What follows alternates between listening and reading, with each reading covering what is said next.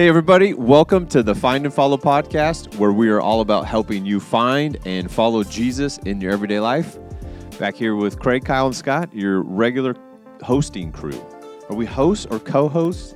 I always get confused about that. We all are hosts. We're all equal, Scott. We're three co-hosts together again. Here we are. Welcome. I'm glad you guys made it. Well, welcome. 4 degrees this morning. Goodness. 4 degrees, and the wind is howling. Wind chill probably feels like minus 50, but it's probably minus 15 or 20. I enjoy winter. I don't really enjoy 4 degrees. Nope. So anybody who's like, I love winter, give me some cold weather, flannel season. 4 degrees? Yeah. Cold? Yeah, no I'd thanks. love to hear from you. If that's you, send me a text. Let me know. I got all excited about the snow in the mountains this week. Like, hey, there's going to be some good snowboarding. They got dumped on. I have a pass at Silver Mountain. They got dumped on Tuesday night. Couldn't even open Wednesday because it was so windy, obviously.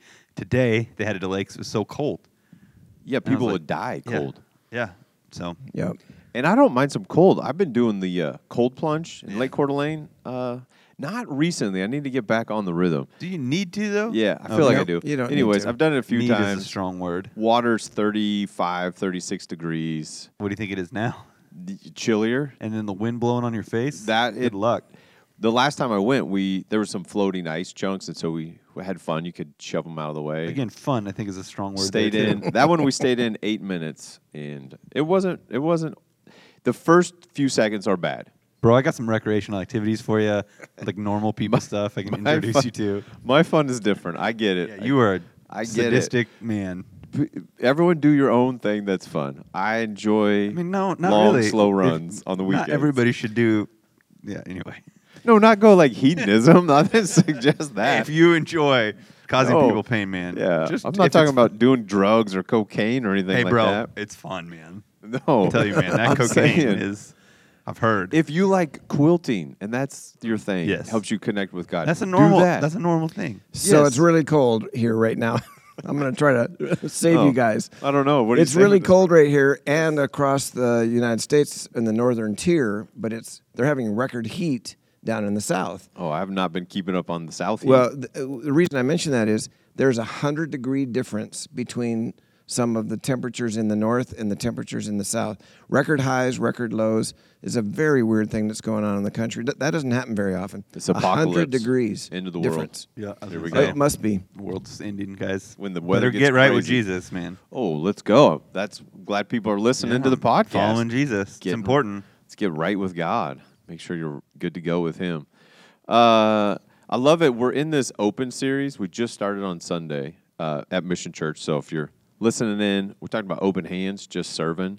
It kind of goes along with like last week's episode here, talking about who's the greatest in this fight for look at me, look at me, look at me, and God's call for Jesus saying, hey, why don't you just be like kids where kids are in his era were servants, basically. They have more kids so you get more stuff done around your farm and your place. So, it's like be like them in what ways? Trust, humility, but then also just serve. Don't try to make a name for yourself and worry about who's getting credit, right? What's that quote? It's amazing what you can accomplish if you don't care who gets the credit. Yeah, that's a Craig quote now. I don't even know. I saw it on a billboard. Oh, you saw it on a billboard? Okay. But yeah, Golden you Rule said it. Breaks, actually, I think it was. Do you feel the need to always quote the person or the place? Because if you did that, I feel like you would be, after every sentence, almost saying it. Like, Dude, no, I'm 100% original, man. Everything I come up with, Wait. straight from me. like at what point, if you've said it long enough, like how long before you feel like, as a communicator and a speaker, there's that tension of authenticity and, oh, well, Kyle told me. Well, Kyle, half of the things Kyle says, he heard from someone else. Yeah, maybe more than that. And Scott's is like 82%, So yeah, as a but like I think speaker- it's okay to be like, hey, I say this all the time because I do, and that's me. It's something that I've adopted into my life and something that I probably heard somewhere. Because how much of what you know, you didn't come up with came that. from Mike Kingsley Yeah. and other voices in your life. You're like, Shout I got to out. keep saying, Shout out to Mike. He might be listening. I right? don't know. Hey, if you say on the golf course though, hold it like a baby bird. As far as a soft grip on your club, Oh, you man. better. There's better so many shout out things Mike that when I'm Kingsley. not playing with my dad that Kenny and I will just say because my dad says it all the time, and it's just and it's true. Yeah. If it's breezy, swing easy. Shout out Mike Kingsley, because that takes the spin off the ball. Club up, takes spin off the ball, cuts through. Anyways, there's science behind it. It really is true. Yeah, I don't. A lot of times I'll be like, hey, I heard a pastor say one time. Again, I think we live in a culture that's, we steal each other's stuff, we repost, we do that thing, and and most of the time I don't think, again, people are really super worried about the credit, right? Like, when I'm preaching, I need to know that this pastor who pastors this church in this city said this one time and it was really cool. Like, I'll say, like, hey, I heard it said this way. Yeah, I'm with you. How long for you before you're like, I quit telling them that's a so-and-so quote? I never was really very good at it. Back in school, when you were required to put footnotes. Cite yeah. it. Oh, it just drove me nuts. It's like, hey, if it's a good point and it's true, why is it so important to say where I got it, right? But because we want to know who's the greatest. We need exactly. credit. Well, but also, I think the times that I still will acknowledge my source or the person I'm quoting is if it's controversial or it. It's not me who's saying this, bro. It's someone else. No. I didn't come up with this. Just letting you know. This is not I'm going to keep stoking the fire with this statement. I like it, but I don't didn't blame say me. it. Yeah, or if it pushes a point to an extreme, that might solicit a reaction or something, then I'll Do say. you, like, in a point maybe you don't agree with, but you just saying this is part of the conversation? Sometimes Okay. that, and other times it's like, just I mean, I'm quoting that person, so it's not like, I'm going to blame it on them. If you have a problem, send them an email. I'm quoting them, and so I'm including their stuff. So I have to own that, right? So it's not that I'm trying to shove it off on anybody else, but I think sometimes it's important for people to realize, okay, well, so this isn't just something that is being said in a vacuum as I'm listening to Craig or whoever it is I'm listening to. There's a wider, broader conversation that's going on, and maybe it's important for me to take a look at that. So, And I think that's helpful. Context is key in our community, right? When I'm speaking at Mission Church, most people aren't concerned with, it was this commentator who said this, and quoting and giving the reference adds value to it. To where if I was maybe with a group of pastors or with people who knew, that one commentator and the work that he did unpacking Matthew's gospel was revolutionary to how we understand theology, I may be like, hey, this guy said this. Like, that's cool. But for the most time, so when it adds value, it's important. Like, hey, you understand that this guy or this girl or this world changer, right? We do that sometimes. Like, hey, the way they said it was really cool. And that is cool. And what they did added value to their context or to their thing.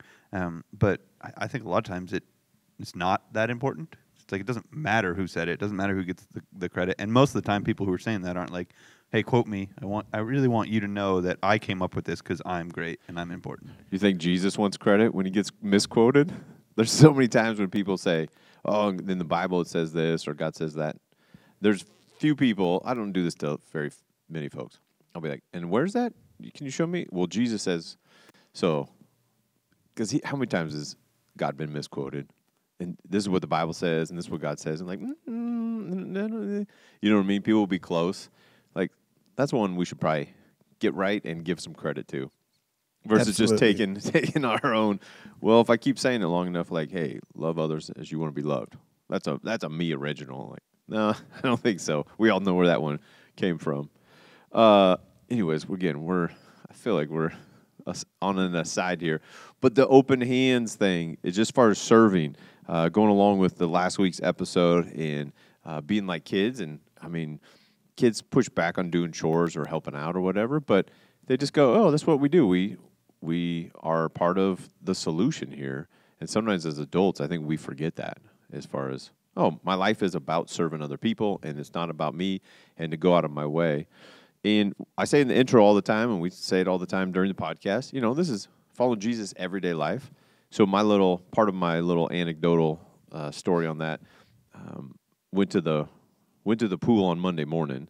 Well, I went to the pool this morning, and it was 4 degrees. It's chillier. So it made me think of The pool was 4 degrees? No, it's probably about 84. It's always real nice. So it made me reflect back to Monday. I went to the pool Monday morning and went there, and it was a holiday. So it was a little bit different. They have a bunch of aqua Zumba and boot camps, and then they got this group that meets in the morning, this class, and it's a real busy pool. Like, you can show up at 5 a.m., and it's jamming with lots of things. But all the lanes were open. None of the regular scheduled stuff was happening. So I'm getting ready to get in, and this guy walks up, and he's like looking for a lane. And so if you don't know pool swimming, there's lane etiquette. You know, there's a bunch of lanes. If you got to share, you can split share, which means you just both swim straight. And then if there's 3 people, you circle swim. So you go counterclockwise, and there's lane etiquette. You know this? Yes, actually, I do, Scott. You're a I lifeguard. felt like you were like setting me up for like I didn't know that. Except No, I just didn't know. Yeah. People listening. Anyways, he shows up, and he's looking around, and I go, oh, hey, you could swim in this one right next to me. This guy's just getting out, looks open. And he goes, okay. Found out later his name's Andy. Andy has Down syndrome. So I was a little more tuned in to like he needs some help. Because he goes, where are the classes at? And I was like, oh, buddy, it's a holiday. Classes aren't happening. It's a little bit different. I was like, maybe they are. You should talk to the lifeguard. So he put some stuff down. I feel like he's got stuff on both sides of the pool. He's got stuff right at the lane he's going to get in. He goes, talks to the lifeguard. Then he's like, I got to go get my goggles. So he's got to go get his goggles, which he seemed a little scattered. So by the time he gets all that figured out, I'm swimming. He shows up. Somebody else had jumped in his lane. Like he'd put his stuff down. So then I'm on a rest, and he's standing there. He goes, this guy took my lane. And I was like, oh, you can hop in here with me. He's like, he didn't see my stuff. He felt real like offended that you stole my spot. I was like, oh, you can jump in with me. We'll share. So he finally gets his stuff on, and kind of a bigger dude. But swimming is always deceiving. You can't point at someone and say good swimmer, bad swimmer. It's such a technical thing, and you displace 92% of your body weight. He jumps in. First stroke, he's doing the breaststroke. Right away, I'm like, dude, you're way better at swimming than me. Like, I don't even try to attempt the breaststroke. It's so hard. He does all the different strokes. He's going back and forth. He's doing like a individual medley thing going on. So anyways, he swims, and then he had a little drink. And so he hops out. I see him hop out getting his gear, and then this is just me being real transparent on the podcast. It's everyday life following Jesus. It's the little stuff added up, time and time again. He leaves his drink there. I see him getting his gear together. Well, I figure he like he was getting in the pool. He's kind of got stuff everywhere. But I felt like God said, go out of your way to serve somebody, because that's what's been rolling around in my heart for the last week, just open hands. And I was like, nah, I got 2 more laps to cool down. I'm busy. I got cool down laps to do here. And so missed it. He leaves. Drink's still sitting there. I hop out. I'm like, I missed that opportunity. And you know what I mean? You know when you know. I knew. Go to change. I'm in the locker room. Come out of the stall in the locker room, and Andy's there getting his gear together. I'm saying, hey, man, did you have a drink by the pool? Because then I have a second chance at it. I'm like, totally Jesus. Get to redeem myself. I said, did you have a drink at the pool? He goes, oh, yeah, little protein shake thingy. And I said, oh, that was yours? Okay. Do you want me to go get it? He's like, yeah, that'd be great. So I go get it. This is how like at times I get frustrated myself. This is me going out of my way. People listening in and going, dude, you have major problems. I do. It's part of, like, if you're familiar with like Working Genius, it's just helping people in the way they need to be helped directly. Like I would sit down and brainstorm him a better strategy on like his gear and that kind of stuff. I'd spend 2 hours because that's just my sweet spot for serving people. But just at times where it's inconvenient, my time is crunched on working out, like just go get his. So I went and got his drink and gave it to him. I was like, dude, we did a little fist bump. I was like, good job swimming today. You were very impressive.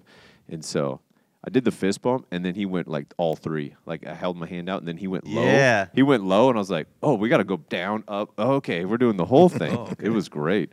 And so I met him. So I went out like this. If Would you're not you go like watching, this? yeah. So if you're watching a video, I went like to do a fist bump, and he went low. And then so I was like, oh, I got to come down, and then we got to Yeah. Got to tune on YouTube to see that awesome handshake. If you're just listening on Apple, sorry, man, you're missing out. Missed it. Anyways, it was just one of the moments. Hey, I'm Scott. It's Andy. And so he goes, I know you. You're on that video. And I don't know what he was talking about, but he felt like he knew me. Anyways. You're on the video, man. I don't know. Are you on the promo for the... He might be the listening car? to the podcast. Yeah, maybe or in Mission watching Church. it. Shout out Andy. Shout out Andy if you're tuning in. But it was just one of those things. Like, it's everyday life. What does it mean to follow Jesus? Like, I missed the opportunity. I served him. I felt like getting him in the pool God said, hey, it's his drink, dude. Help him out there. Go out of your way. Like, I'm in the pool. And it's those little things. Did it change Andy's life? No. But is it me following Jesus? Yes. Is it my responsibility just to be obedient? Absolutely. And then I love God having a second opportunity there for me to go, yes. I don't know. That's what, hey, when we say everyday life and it's the little things, and Jesus says, be like these kids, be more childlike, it's not necessarily these major life-altering, moments in history. It's Monday at the pool. Be willing to serve, open-handed. I was like, oh yeah, this has been helpful. Like open-handed. So, anyways, that was my little story with the pool. So Thanks for sharing your little story, your little pool story. Because if we jump in here, God's saying, hey, every person's equally important. I love how he jumps in with Jesus telling the stories about being like kids, and he tells the story of the parable of the lost sheep. Yeah, we talked about that last week. The children's. We kind of skipped over the hyperbole and the craziness. We that Jesus totally is did. like cut off your hands, pluck out your eyes stuff. Yes. We didn't really dive into that. Yeah, we can. My only point I was making is the story is if you have 100 sheep, 99 are safe and taken care of, and there's one gone, would you just say, it's fine? No. I mean, if you're playing baseball and you're like 99 out of 100, we're good, right? I'm all-star. I'm everybody. Like if you're making 99% of your free throws, pretty good. No, we're talking about people. Oh, though. yeah. There you go. Everybody's equally important to God, and so serve everybody. Don't think you're too important to serve. And so he's saying, hey, just as the story illustrates, God doesn't want any one of these kids to be lost. Everyone's equally important. Kids, women, adults, Jew, Gentile, like all of creation is important. So did you want to jump into the hyperbole stuff? We don't have to. It's just we kind of skimmed over it because it seems extreme. It's one of those things like we have been talking about throughout Matthew, where Jesus is doing something, he's healing something, and then he says this. He's still. It's easy to kind of go, whoa, where did he go from there? He's still talking about this idea of humility and equal and love and care, and then he dives into the idea of temptation around that, right? So he's talking about that everybody's valuable, and then the damaging part of tempting people. So specifically, as he's talking about lowly and people who are less valuable, if we are using our life and maybe even our resources into our platform to tempt people and look down on people, and then there's this sinful attitude that comes from it. He just speaks like this hardcore warning. Sometimes we take this out of context. We say he's just talking about you and sinning, which he is. He's talking about sin. But the context of what he's talking about is that what you just got done explaining, and this idea of how we view people and how we treat people and tempting other people. If we look at someone and go, you're not valuable, so like get away from me, and I don't care how you live your life, and I don't care what you do, that's the emphasis in the platform in which he addresses this kind of extreme nature. It's more of a relational context. Well, it is a relational context more than I'm just by myself and it doesn't matter if I sin. It's just me. I'm just getting affected. You're saying, no. Jesus is saying it is a total relational thing. Yep. And again, he repeats the use of the idea of the stumbling or falling into sin, and that's indicating like his concern for us, for his followers, is that there's this sensitive regard for other people and a vulnerability for other people, and that's his emphasis. And all throughout this, and we'll dive into some more of 18 and even 19, Jesus is flipping the kingdom ethic on its head. And Matthew is really approaching it from a Jewish perspective of this is what you thought the kingdom of God and following God and being obedient to God and the rules were. And Jesus is raising the bar to an exponential level that's so far beyond what you thought a quote-unquote good person was, that he's saying the kingdom of God has so much more regard for the value of people than you have ever done as a Jew. You thought it was, again, a man, and he gives value to his wife, and you work hard, and you have money, and you have stuff, and these pagans, and these Samaritans, and these other nations are trash. And Jesus is like, nope. And that would have been a very foreign concept for people. For a Jewish man to be like, it's not my concern whether those people are sinning. I don't care. And if I'm tempted to sin, it doesn't matter because I'm good with God because of who I am. And Jesus is going, man, you got to broaden your scope of the value of people and who matters and what your life is doing in a relational context to the people around you. And I think of it in the context of what we talk about here at Mission Church as a team member, that he's talking about emotional health. Like, you have to understand how your words, actions, and attitudes affect the people around you, and not just the people you like, but the people you don't like. See, that's the total Jesus thing. Like, Yeah. love everybody. Yeah. Oh, the trolls on Twitter. Yep. The neighbor I can't stand, coworker that annoys me. Like, everybody. Yep. It's the way of Jesus revolutionizes everything. And sometimes we lose sight of, because they're like, oh, that's my world, that's my context, that's kind of just normal. Not normal. It's only normal because it's the kingdom of God. The influence of God in our lives through Christ and what's happened in our culture. It's like, yeah, you should care for people around you. Yeah, that's Jesus. Craig, do you have And thoughts aga- on this? Well, yeah, and again, in the context here is still children, all the way through to the beginning of the parable of the lost sheep. I know that the principles apply in a broader context to all our relationships. I understand that, but he's being very specific here. This is kids.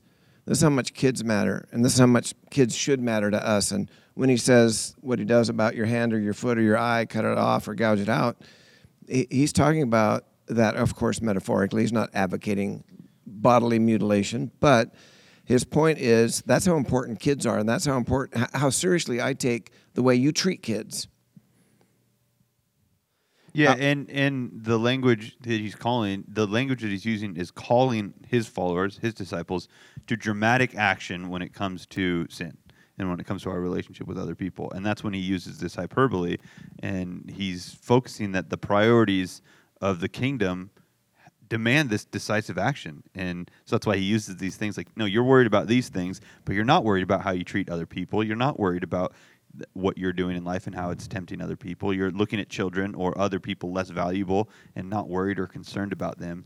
But this is a big deal, and that's why he uses this language of, mutilation or, a large rock around your neck and jumping into the sea. Like, this is a big deal, and it demands you think differently about this now. This is of utmost importance.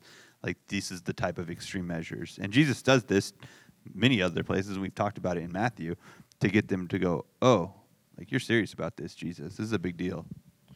A little bit of an aside here. How do you know it's hyperbole there and not a couple verses later when Jesus says, hey, if two of you on earth agree about anything you ask for, it'll be done for you by my Father in heaven? How do you know the millstone and the gouging of the eyes, cutting off the hand is hyperbole Jesus teaching? And then this statement about agreeing in prayer and asking God is not hyperbole state? Because you guys would both agree that, yeah, verse 19 is not hyperbole, but the other stuff is. How do we know that? Well, you've opened up a pretty good can of worms here. Okay, you got 90 seconds. Exactly. You're on the clock. Well, Because I think for people listening in, you're like, well, okay. or So- maybe you're trying to help someone. They're like, not everything in the Bible's true. We shouldn't follow all of it. Like some of it's just made up or suggestions.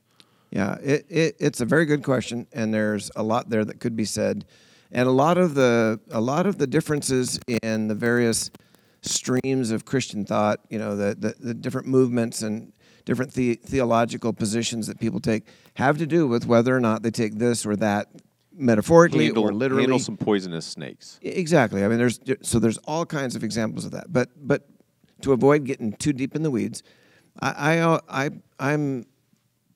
advocate for simple principles when it comes to Bible interpretation. So, for example, I heard this years ago: if the plain sense makes sense, seek no other sense. And if you read it at face value, it makes sense, then you don't go looking for deeper meanings or whatever. Now, the idea of cutting off hand and feet, that doesn't make sense. So then you apply another principle. And then the other principle is that Scripture interprets Scripture. So is there anywhere else in the Bible that kind of thing is advocated? Well, only in Jesus's conversations or his sermons where he is making the point, that he wants to get your attention and he wants to make sure you understand how important this is. But we don't see that anywhere else advocated. Paul doesn't advocate for that. Peter does. There's no other instance where, we could make a case for that. So it's not supported by other Scripture. There are other principles having to do with context and culture and language. And so when you're interpreting Scripture, you have to take it in context, read the verse above, the one below, the paragraph above, the one below, understand what the whole book is about. And we get on to some of that here in the podcast. you just mentioned the fact that Matthew has a specific audience in mind, and so he writes what he does with that audience in mind. It's important to understand that. But just very, very simply, in this case, I would say, in regard to the principle of Scripture interprets Scripture, what does the Scripture tell me about the character of God? Not just in one place or two places, but just throughout Scripture. And is a literal interpretation of those verses consistent with the character of God? Not a chance. So those are the kinds of things that run through my thinking as I come to the conclusion this is metaphorical, the other is not. Yeah, and Jesus, again, if we read what he says, he doesn't say, hey, Scott, I saw, or, to his disciples, hey, Judas, I saw that you're stealing. Cut off your hand right now. Like he's using this as an illustration. He said, it would be better for you.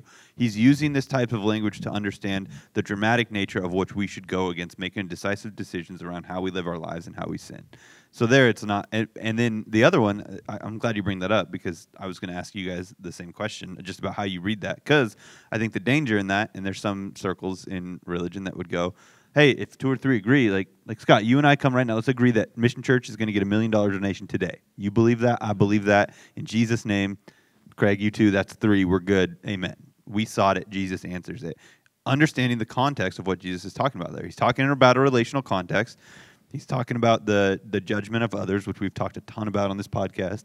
See previous episodes on Judge Jesus, right? And it's not a text that's like a carte blanche, like ask Jesus anything and you get it. He's assuring the Christian community, he's assuring the church that God's presence and his resources are available to a church that exhibits a united prayerful concern for the welfare of one of its members. That's a quote I read, Scott, just in case you want to know. I don't know who said it, but I read it this week. Cite the credit. I could. There's a copy and paste button here that would give me the context. Yeah, no. And this commentator, who I do not know, goes on to say, the reason that the Father will do what is asked if 2 or 3 agrees is because Jesus is present when 2 or 3 come in his name. This sense that Jesus is saying is, if you gather in my name, I am there, and my presence will lead you to the Father to support your request. So it's this theme of this relational dynamic that Jesus is talking about in coming together for support of relationship. And I don't think he's using, it's not the same context, it's not the same kind of hyperbole if we understand how he's speaking and what he's speaking about. And the theme there is all in this context of continuing even what he says with the children, relational health and understanding how what we do is affecting other people. Yep. Parable of the lost sheep, Yeah. again. So specifically, Jesus is talking about children in that parable as well, because at the end of that parable, it says, in the same way, it's not my heavenly Father's will that even one of these little ones should perish. Now, the principle of the 99 is applicable, and it's taught elsewhere. Luke 15. Luke 15, there you go. I was reaching for the memory banks there. And it's the broader context in Luke 15, but here it's specific to children. And in so doing, Jesus is advocating, he's not only advocating on behalf of children, but he is advocating on behalf of the Father. He wants the disciples, he wants everybody that's listening to understand the Father's heart. God doesn't want anybody to be lost, not even one person. And in Luke 15 example, we have the other brother, right, who is kind of bitter and cynical because so much to do is made over his brother when he returns.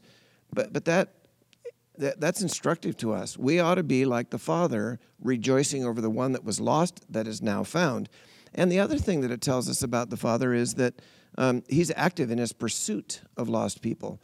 And I think in the church today, we could stand to turn the heat up with regard to our intentionality in pursuing lost people. I mean, there are lots of good examples of things that people are doing, but I think we've gotten a little lackadaisical. We've gotten a little sort of, kind of take it or leave it. Hey, evangelism's great, but I don't want to get too pushy and shove Jesus down people's throat. And, there's all kinds of stuff that swirls around that topic.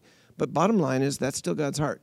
Jesus came, he said of himself, he said, I came to seek and to save the lost. Yeah. To seek means to be active, to do something about it. Mm-hmm. So when we do something like we do in our partnership with Trent Elementary, for example, in the UGM camps, that's intentional, that's specific, And that's seeking after people that don't necessarily know Jesus to help them find and follow him. This podcast is a specific example of that.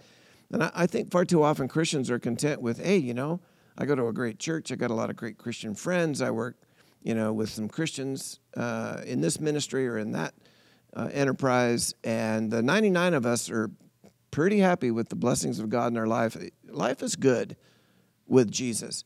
And there's not a lot of intentional thought. Sometimes, anyway, there's not the kind of intentional thought about the one that's not there. There's more focus on the 99 that are. Mm-hmm. And to your point earlier, that is a theme throughout all of history. God's desire for every single person to be in a relationship with him, to be made right with God after the fall. Like, that is undeniable through all of history. You just look and God's like, turn your hearts towards me, be with me. I just want to be your God. Like, don't have any other gods. We desire God's, we talked about it last week or a week before, God's timing. We think he's slow to keep his promise to return. No, he's not, because he's patient. That's he wants Peter, yep. Yeah, everybody to return.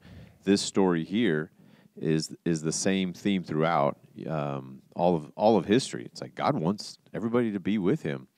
And I think it is, Dad, Craig, whatever your name is here on this podcast.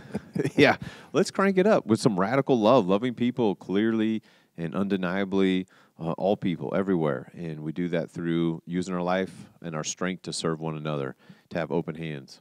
Yeah, I mean, I joked about it earlier, but that statistic game was like, man, if a shepherd only lost one sheep, if he was working, a dangerous territory, and he only lost one, I mean, he's still got 99 sheep that, can provide for his family, that he can sell their wool, all this kind of stuff. Like, not a big deal, right? And you think about, like, man, I shot 100 free throws, I only missed one. That's still pretty good.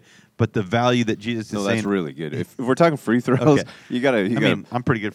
Pull that one outside. Okay, if I don't know. Yeah, I can't. Yeah, just anyway, stick with people. Okay. Right. Yeah, that he's upping the value. Like, no, people even won, and he's using the context of a shepherd, because the shepherd is going, yeah, like, that one sheep is valuable. That's financial, and there's a relationship there, and all that kind of stuff. Jesus is ramping this up, again, this kingdom ethic. You think, like, you just lost one, not a big deal.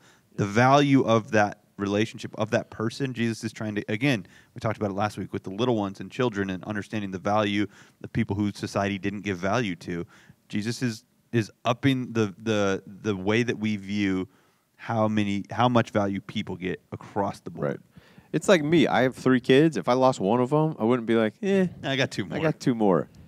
Probably if you had like 15 or 16 kids, you could probably be like, yeah, one, I don't know. I don't even know 18 kids and counting or whatever it is. How many do we actually have? I forget. There's always neighbor kids. So I think, I'm trying to think if I've really heard this way, but it struck me this way. So maybe it's helpful. The happier part, verse 13 says, if a guy owns it, and obviously talking about the Father's heart in Luke 15, that greater context of God's actively seeking us and wants everyone there. It says that verse 13, the owner, the man who owns the sheep, is happier about that one sheep than about the 99 that did not wander off. And I don't know if people have maybe heard this teaching, or people have explicitly said it this way, but there's more value to the lost person than the people who are currently here. And that could be misunderstood because they're happier about that person. Well, they're not happier meaning they have more value. They're happier because they were lost. The 99 were safe and taken care of and in the fold, literally. But talking about spiritual sense, they're already in the kingdom of God. God's heart is breaking. So I think sometimes that resistance to let's pursue the lost, like, well, what about me? I have needs. I have issues. I need to, back to who's the greatest. Like, wait, let's care for my need before we go looking at the neighbor's need. You're not serving me well. I've heard that before when we use some resources to go outside of our mission church family in context. Even in taking care of our own facility, we'll help some other facility or some other. They're like, hey. Hear people like, well, what about the stuff around here too? Like, yeah, it's all, we're not saying this is more important than that. It's never either or, it's both and. Yeah, that person's not more valuable than the people here. Correct. So the 99 get all upset, like, well, that person's going to get attention, or their story's going to be told, and I don't really have a story to share. I've heard this many times. And to your point, it's a value of people thing, and that's not what God's saying. No. I've heard this many times over the years. Well, why would you send a mission team to that country or that nation or overseas to do this thing or that thing when we've got those needs right here in Spokane and right in our own church? And it's not either or, it's both and. We want to serve and love and evangelize people in our own community. We want to do the same thing in other places around the world. And so I think that sometimes in people's thinking there's an unnecessary and false dichotomy. Yeah, go back to the Luke 15 mode. That's the religious, that's the other brother's response. Dad, why are you happy for him? Like, I've served you so well. The lost son. This, like, why you've never? I don't feel like you've ever loved me this way. You never threw me a party. And it's going, I love you the same, but the excitement and the joy and the celebration because what was lost is found. I mean, in heaven is rejoicing over that. And so that it's not a value system on who you are, but yeah, there is celebrating and joy in that lost being found. And how big of a deal, back to your point, Craig, how big of a deal that is and how often we don't focus on it. It's like, we're good here. We got enough people. I don't want our church to get any bigger. I don't want our small group to get any bigger. I don't want this because, I'm good and I like it. Well, right. What about the lost people and what about the people that need to know the love of Jesus? Well, right. But then that would make me a little uncomfortable. I want to circle back around to this intentionality in seeking after lost people and the idea of raising the level of intensity or intentionality, the level of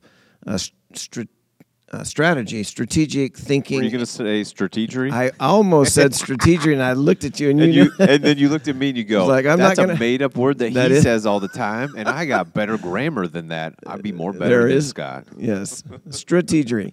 But it's a good word. You did. It is kind of a fun well. word. That's too funny. Anyway, so the intentionality, seeking the lost. What does that really mean? And you mentioned two important parts of that.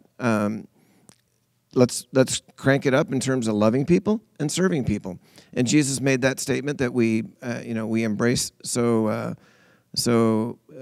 enthusiastically, that by this shall all men know that you're my disciples if you love one another. And that is how people know we're his disciples. But that isn't the message. That isn't by itself enough for evangelism. Jesus also said, go and make disciples of all nations. Well, how do you make a disciple? He explained it, teaching them to observe all that I've commanded you. In other words, instruct them, teach them, give them truth, give them an opportunity, and baptize them. Well, who do you baptize? You baptize people that have given their hearts to Christ. He, in Mark, the end of the chapter there, go and preach this gospel to all nations. He says in Acts chapter 1, you'll be my witnesses in Jerusalem, Judea, Samaria, and to the uttermost parts. What do witnesses do? They go and they tell the story of the gospel, the good news of the kingdom, the good news of Jesus' sacrifice. And so I think we need to, historically, at least in recent decades, there's a lot of unfortunate church history where the emphasis was on the message and not on loving and serving. But in emphasizing loving and serving, we can't overlook the fact that part of our responsibility is the message also. I can love you, I can serve you, I can care for you, I can meet needs, practical needs in your life, but I also love you enough to share with you the message. The message is that there's no other name under heaven by which we must be saved, Acts chapter 4, verse 12. Jesus died for your sin. He's inviting you into a relationship. Will you say yes to him now? There's a point at which a response to the message is necessary. Now, I know historically we've done a lot of preaching, the church at large, in recent Well, you have. decades. You're old, so you've done a lot of Sure. messaging. We can say that if you want. A lot of emphasis on the message and not a lot of love and maybe not a lot of serving either, right? So there's been there's a unfortunate history of sort of self-righteous, look down my nose at you, preaching of the message of the gospel without any real love and care or service to the same individuals that you're preaching to. And I get that. That's been unfortunate. It's out of balance. It's not what Jesus advocated. But when he says, by this all men will know that you're my disciples, he doesn't say that by this the message will get out. He says this is how they'll know you're mine, and that will give credibility to the message, which I also then want you to share. That's what he says when he says, go and preach, go and teach, make disciples. Yeah, but I mean, Our rabbits without ears. Yeah, Mike Kingsley, shout out. Well, we probably don't have to reference Yeah, my it. dad said all that. We may have said it on the podcast. When I No, always no. just say, yeah, Do but we have to keep citing Mike Kingsley. when I was on, yeah. Anyway, I would say that's a holistic approach of that. Like, what is that? That is what it means to love people, right? Like that is the message. Like, I hear what you're saying. You're not separating the two, and sometimes we do. Like that's what I would say is like, no, that is loving people, sharing the good news and the message, and Correct. doing those things is how you love, right? It's not separate. And we would go, oh no, I just love people. Like yeah, but how are you loving people? Are you going after the one sheep? Because that shepherd who goes after that sheep that's the ultimate example of his love and care for that sheep. It would be unloving for him just to be like, nah, you're good. I got 99 others. That's not the loving thing That's to do. Shrek. Right. You can't leave him out in the wilderness. Yeah, Shrek I the was sheep. like, yep, you Shrek look the at me sheep. like you have Yeah. no idea. Shrek the sheep. Love is the message, and the message is love. And it's all together. James says, is it working by serving and loving people, or is it, faith in God, like love and faith, and this idea of, well, I got to tell people how great God is and how much He loves them. Well, you should do that with word and action. Is that the message? Yes. Well, what if I just do action? Hopefully they'll figure it out on their own later. Well, that's not loving them well. What if I just tell them a bunch of words and then not love them by serving them, caring for them, being empathetic, showing up? Well, that's not doing it either. Jesus had compassion on people. He healed all of their sick. He sat down with them. He showed them in the scriptures about the Messiah coming. He said, that's me. This is what it means. If you've seen me, you've seen the Heavenly Father. And then He cared for them, and He taught them, and then He loved them, and then He fed them, and then He taught them, and then He cared for them. And then He died for them. Yeah. So it's just this holistic approach, and it's not one or the other. And it's Correct. It's a constant following of the Spirit. Mm-hmm. Is it, Scott, get your butt up and go get a drink off the pool deck and hand it back to Andy because you missed the opportunity one because you're a knucklehead and you're too self-centered at times because you got a workout to get in? Which I wasn't. I was in the cool down mode. It was the easy. Okay. I'm just trying to be transparent on the podcast. Yep. You get frustrated. You get frustrated with yourself. It's right? okay, Scott. Okay. Thanks. No, We'll yeah. give you a pass. Well, I appreciate that. God and I, we worked it out. He Okay, gave good. me another opportunity. But it's both. The message is love, and you can't be void of loving is. people and say, well, God loves you. Well, I don't experience that from you. Oh, okay. That'd be hard to communicate that message. But then if it's just like a social justice thing, there's the good news in the story. Yeah, I of guess that's the God. reason I make the point that I did. And I totally agree. It's all the above. It's all those things. It's a whole package. It's a holistic approach. We need to understand all of that. All of that is part of what it means to seek, to love, to serve, to share a message. We can't do one without the other, or we're not really doing any of it, right? So I get that. I agree. However, in our world today, I'm thinking about recent conversations I've had. There's an emphasis on, well, I love people, and so that's good enough. The message of Jesus dying for my sins and my need to be born again is really not that important because I love. And you might offend somebody. Then you might have some conflict in life. Exactly. And so I appreciate the point that you made, that part of loving somebody is telling them the truth about who Jesus is and what their response should be. And that's the only point that I want to make. I can love people, care about them, serve them. If I never get to the point where I actually share with them the truth, I haven't really loved them as well as I need to. Yeah. And which is what he gets into at the next section. And I don't know how much we need to hit this because we've had a whole podcast. We got to tease it. Yeah. Well, we've expanded upon it in depth in some podcasts, earlier episodes, and in messages. But this Yes. next part that he gets to is the exact same thing. Again, we like to separate out what Jesus is talking about by the nice headings in the verses and the chapters. He's still talking about this relational dynamic of loving people and how we should treat people with the way that we do forgiveness, with the way that we do how we deal with offenses. This is the loving thing to do, is to deal with offenses well and to do it the way that Jesus does. And again, he's flipping the kingdom ethic on its head. Even Peter's response, all this kind of stuff. Like, you've heard it. Like, this is what you've always thought, again, to a Jewish audience from day one, of how you deal with people who are knuckleheads, as you said, Scott. If someone's offensive and does something wrong, You have the right to shun them. You have the right to disown them. You have the right to push them out of your community, to want nothing to do with them because they were being a knucklehead and they were wrong and you were right. And for me, I'm like, yes, I love being right. And if you're wrong, you're on the other side of me. And Jesus is like, it's not that way in the kingdom of God. That's not the way God intended it. That's not how we do things in the new kingdom, in the new covenant. We love well and we treat people well. And so we deal with offenses well. Well, I don't know. That wasn't so much of a tease. That was kind of it. There you go. Yeah. And again, we dove into this a ton with our judge Jesus, and we unpacked it here on the podcast. Yeah. What does Matthew 18 mean? Why do we do it this way? What is the broader context? I spoke a message just a few months ago on this. Yeah. Dealing with conflict and Yep. then forgiveness. And there's a story of forgiveness and how much forgiveness we should have with one another. And Jesus answers Peter and says, unlimited, like you've Yep. been forgiven. Yep. And back to the law of Christ, what is it?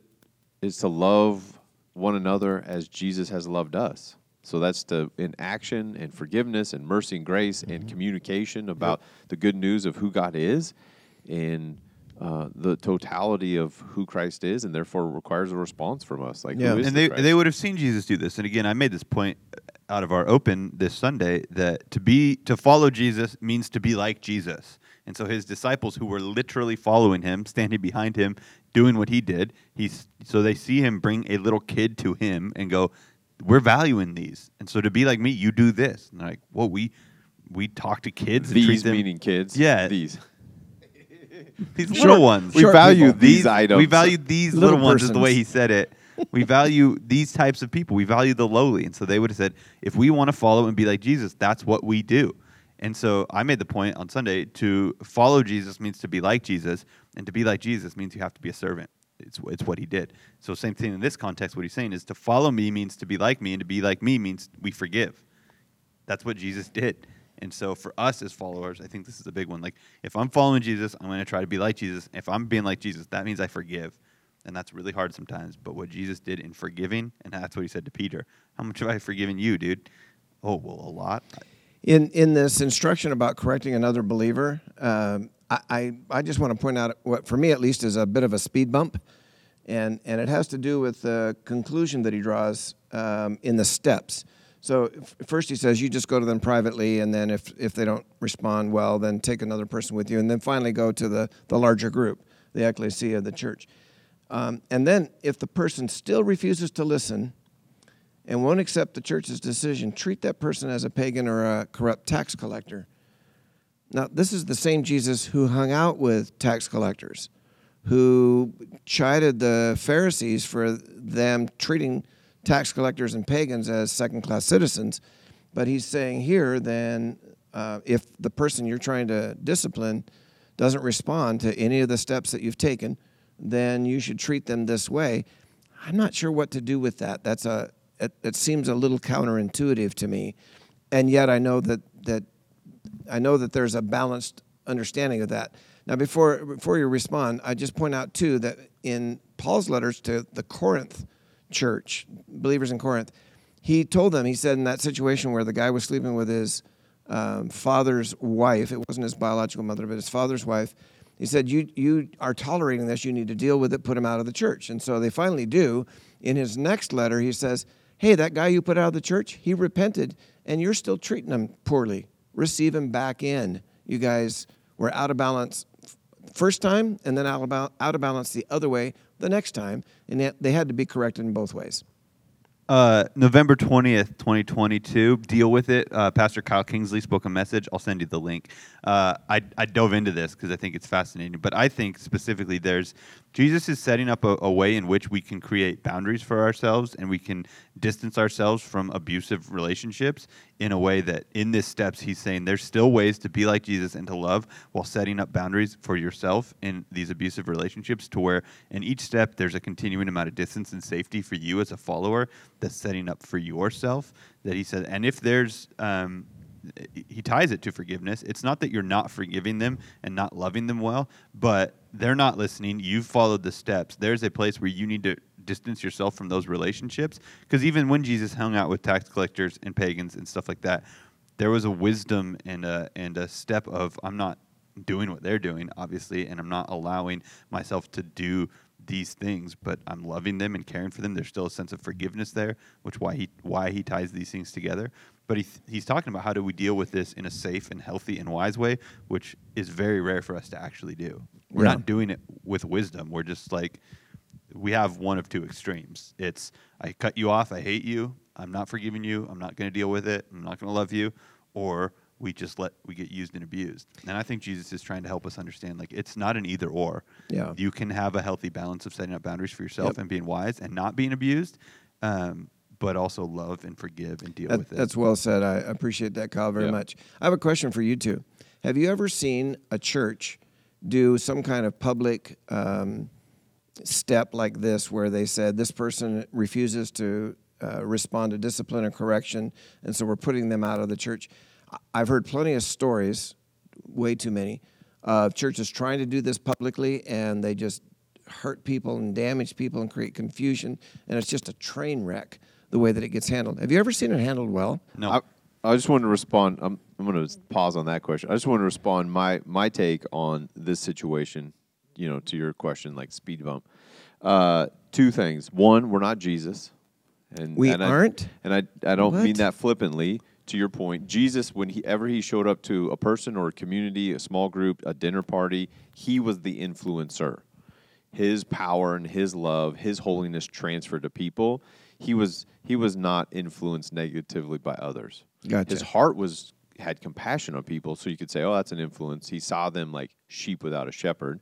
So when he shows up to hang out with tax collectors and sinners at a dinner party, or large group, he's influencing them, and it wasn't like inner circle or best friends hanging out all the time people. So there's different, whereas like this is a highly relational environment. So if someone in your small group offends you and you go to them after small group, say, hey, I don't know if you noticed, but I was pretty hurt when you said that. So were you meaning it this way? Because that's the way I heard it and took it. So, and if they're like, oh, yeah, dude, you're an idiot and blah, blah, blah. And they're like, I don't need to apologize to you. I don't need to turn from my ways and do anything different. You're like, oh, wow. And you can't work it out. Then you grab two or three other people that were in that small group setting, go, hey, as the direct community that's affected by this, will you guys come and let's have this conversation because they're not listening to me. And then if that person's like, screw you, and I don't have any responsibility in this and I'm not at fault, it's like, okay, we need to get the larger community because this person is unwilling to turn from their ways, admit that they were wrong, own any of it. And if the larger community has a conversation, they're like, yeah, I'm not at fault. There's no need for my heart to be turned. That's a toxic person. That's a harmful person for your community. And so to continue to tolerate after those relational steps have been taken in order to heal and restore relationship, if you allow that person to be in your community with like, well, they're just going to be here and being toxic and we're just going to tolerate it, not healthy, And not okay. I take it your point is that they will negatively affect the group rather than the group positively Yeah. affecting them. And 'Cause they're not willing the to change. designation Right. of pagan or tax collector, and another commentator I read, I don't know who. You don't have to cite 'em, it's okay. Talked about the idea that in that context, that would have meant they have already aligned themselves with this way of life and this way of thinking, and you've tried to help them understand, like, hey, that's not okay, and so that's a cancer to our community and our society, and they are choosing through their words, actions, and attitudes, I'm aligning over here. Which And- is not the way of Jesus. Which is not the way of Jesus. And so Jesus says you need to distance yourself from that because they're trying to corrupt you and say, this is okay. And you're saying it's not. And it's, hey, is this just me that it wasn't that way? No, I'm going to bring somebody else. They agree this is not okay. Now the whole group of us believe this is not okay. They're still not saying they admit that. So, like, yeah, there's got to be some sort of, we got to deal with this because you are aligning yourself over there and you will not choose to come back. But we still love them and we want them to come back. But if they're unwilling to turn to the way of Jesus and let him change and transform them, then it's really hard. Paul says in Galatians, hey, if someone is tripped up in some sin, like you should restore them gently and humbly, but be on guard because you guys are all like sheep. You're vulnerable. So if you get mixed in with this and that person and really in the details of what they've gone through, you might get tripped up too. And a temptation, which is inevitable in Matthew 18, right? Jesus says, temptation's happening, but you are human. You might fall into that same temptation and going, hey, no, this is okay to treat people this way or to do this action or to look at that thing because they were doing it. That's good. You got to Yep. be on guard. So And then I'll directly answer your question. No, I've never been a part of something like that, and I pray to the Lord Jesus I would never, ever be a part of something like that. Again, gently and humbly, the way that this is done, I think we overemphasize the power of the church, quote unquote, the pastor. So we read something like this and we say, if I have an issue, I got to go to Kyle or Craig or Scott because they're the church. It's a misunderstanding of the community of Jesus and the authority that God has given us as his church. When I hear people say they got kicked out of the church, I'm always skeptical because what does that actually mean? But there are places where that actually happened, and I think it's unfortunate that we have. What does that even mean, and how is that done well? It's most of the time not done well. talk about opening a can of worms at the end here, Craig. I got lots of thoughts on that. We can tease it for next week. I've literally had 2 conversations this week about that.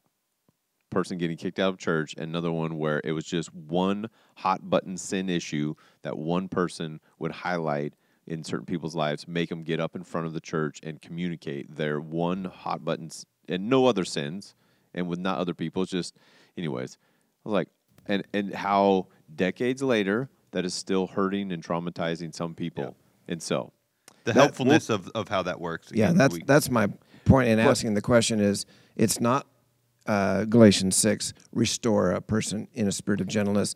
It's hurt a person in a spirit of self-righteousness correct. so many times. But we shouldn't, and again, we got to land this podcast plane, but we shouldn't then, therefore, well, it's been done wrong and it's been abused, so therefore we shouldn't do it. just swing the other way. We should just not at all address sin or have some sort of boundary or, hey, you offended me. I don't have to turn from my ways. I can do whatever no.